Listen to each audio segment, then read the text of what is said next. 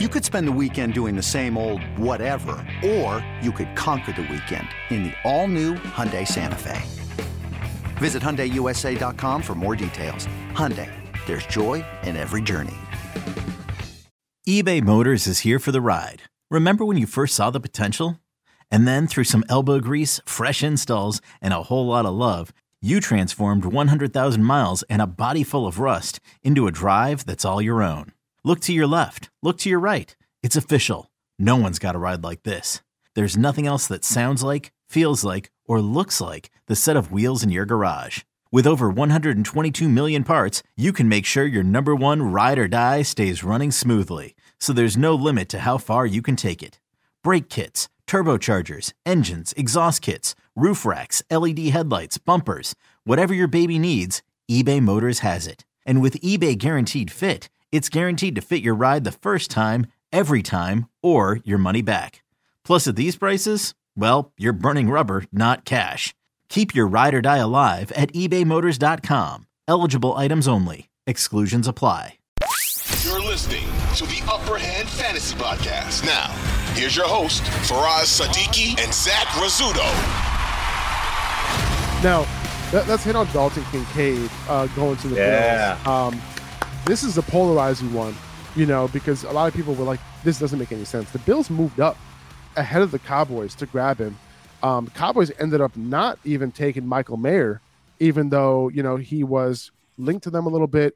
A lot of teams had him above Kincaid on their big boards. The Cowboys apparently didn't. And I'm very curious to know, if it's true that if Kincaid fell to the Cowboys, would they have gone with him? That would have been pretty interesting. I think, Ferguson, is still kind of, alive at this point, the fact that they haven't taken a tight end so far. But before I say what I think about Dalton Kincaid's landing spot, obviously Dawson Knox is there. So it was a little confusing for a lot of people. But I want to know what you think about this landing spot, about, what to expect from Kincaid and his career with there, and maybe some immediate, or is there going to be any immediate production? Just curious what you think. I think it's hard to bank on immediate production from any tight end. Not a knock on him as a player or anything, but he was my favorite tight end in this tight end class, and it's not a knock against Michael Mayer. It's just that I wouldn't consider myself any kind of film expert or anything like that. But when I first look, this is why I don't like to I try to do both as much as best as I can. If you just look at the spreadsheet and I see he's a 2022, I thought he was going to be 23 at the start of the year. I can't remember, but seemed like a little bit older prospect coming out. Yeah.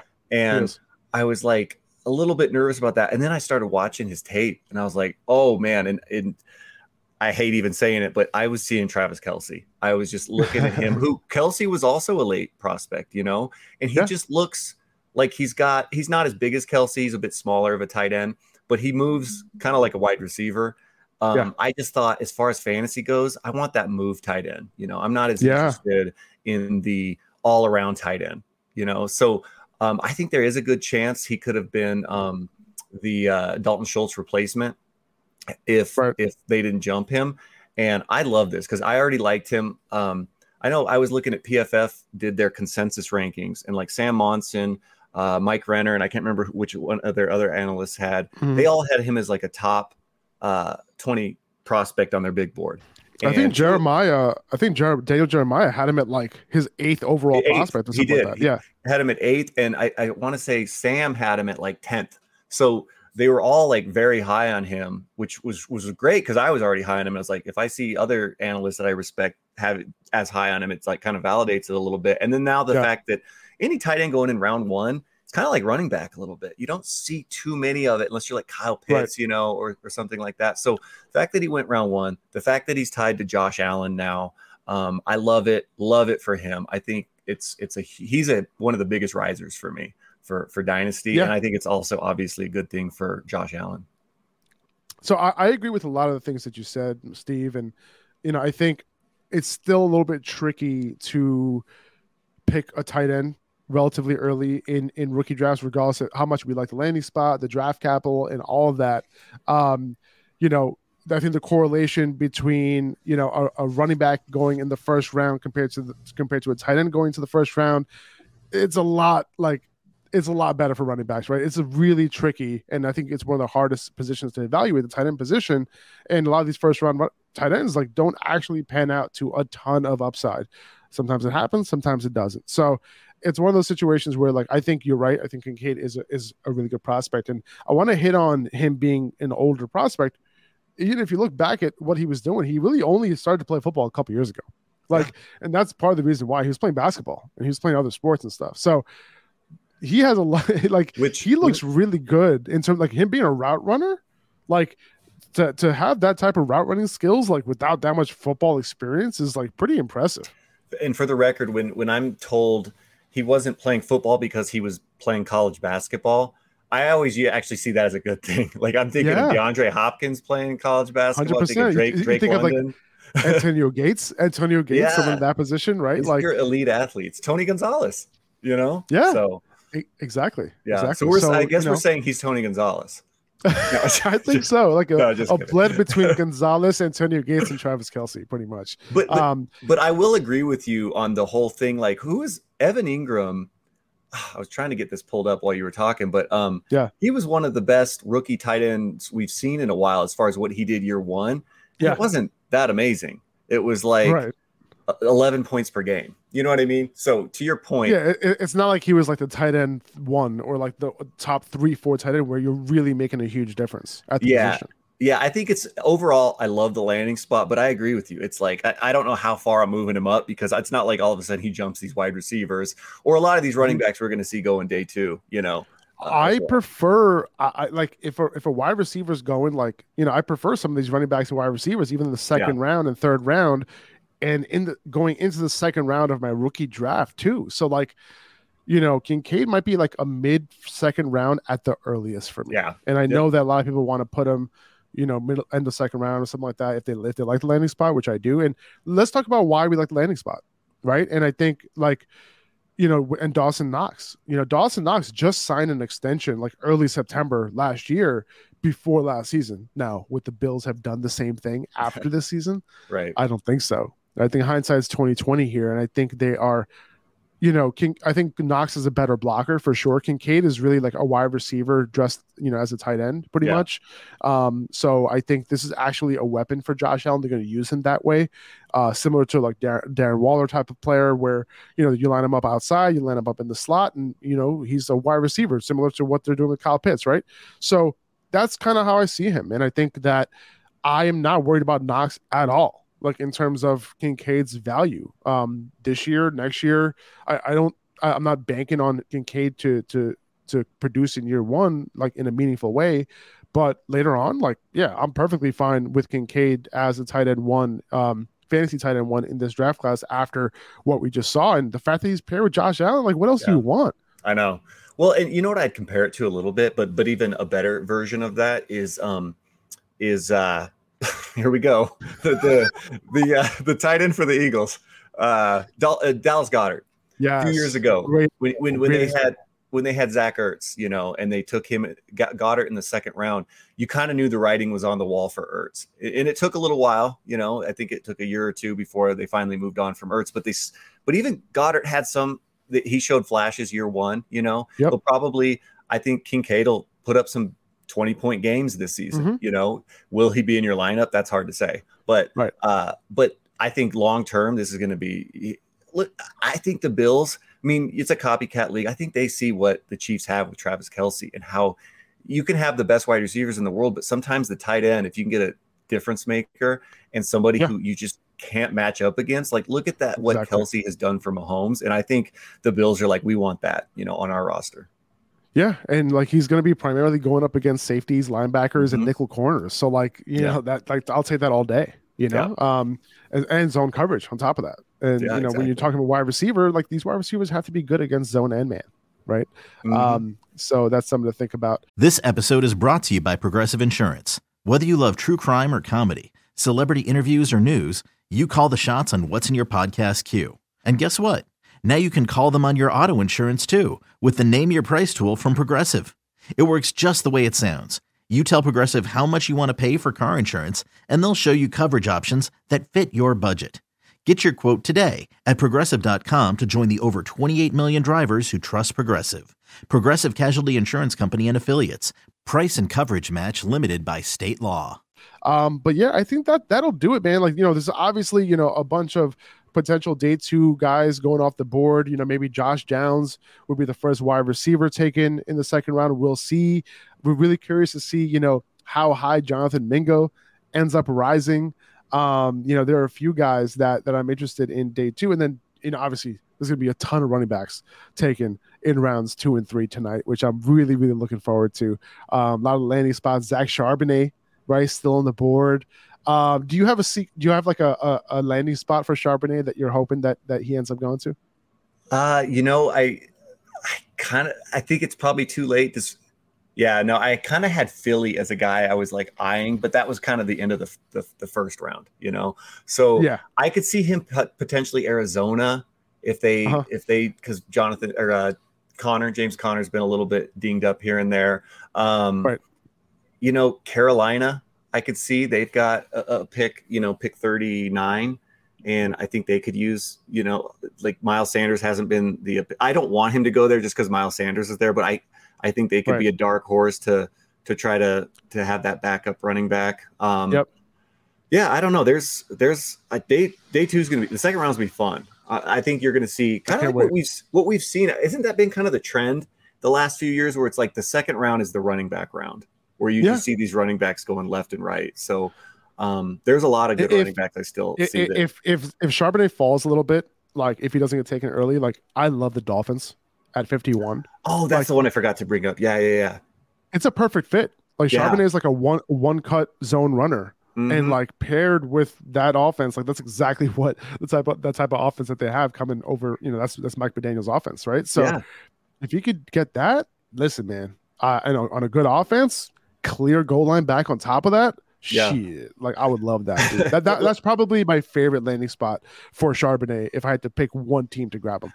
No, you're absolutely right. I forgot to mention Miami, but that would be my favorite. I think my least favorite would be if New England picked him up. Just I wouldn't want that headache. They've got to pick they've got a few picks in there. So no, he's one I'm excited about. I was trying to think if there was another guy I was Spears. Now you talked to Tajay. Do you have any thoughts on where you think he might go? Because he's a guy I like. He's a guy I thought, the Broncos could maybe take him in like. So, it's funny because like we were talking before the podcast started and he told me the teams that he visited with. Okay. And then I hinted towards that question while we were recording and he didn't give me as clear of an answer. He gave me like a vague answer. So I have a feeling that he didn't want me to kind of like leak it on the podcast. Of course so I'll tell you off air.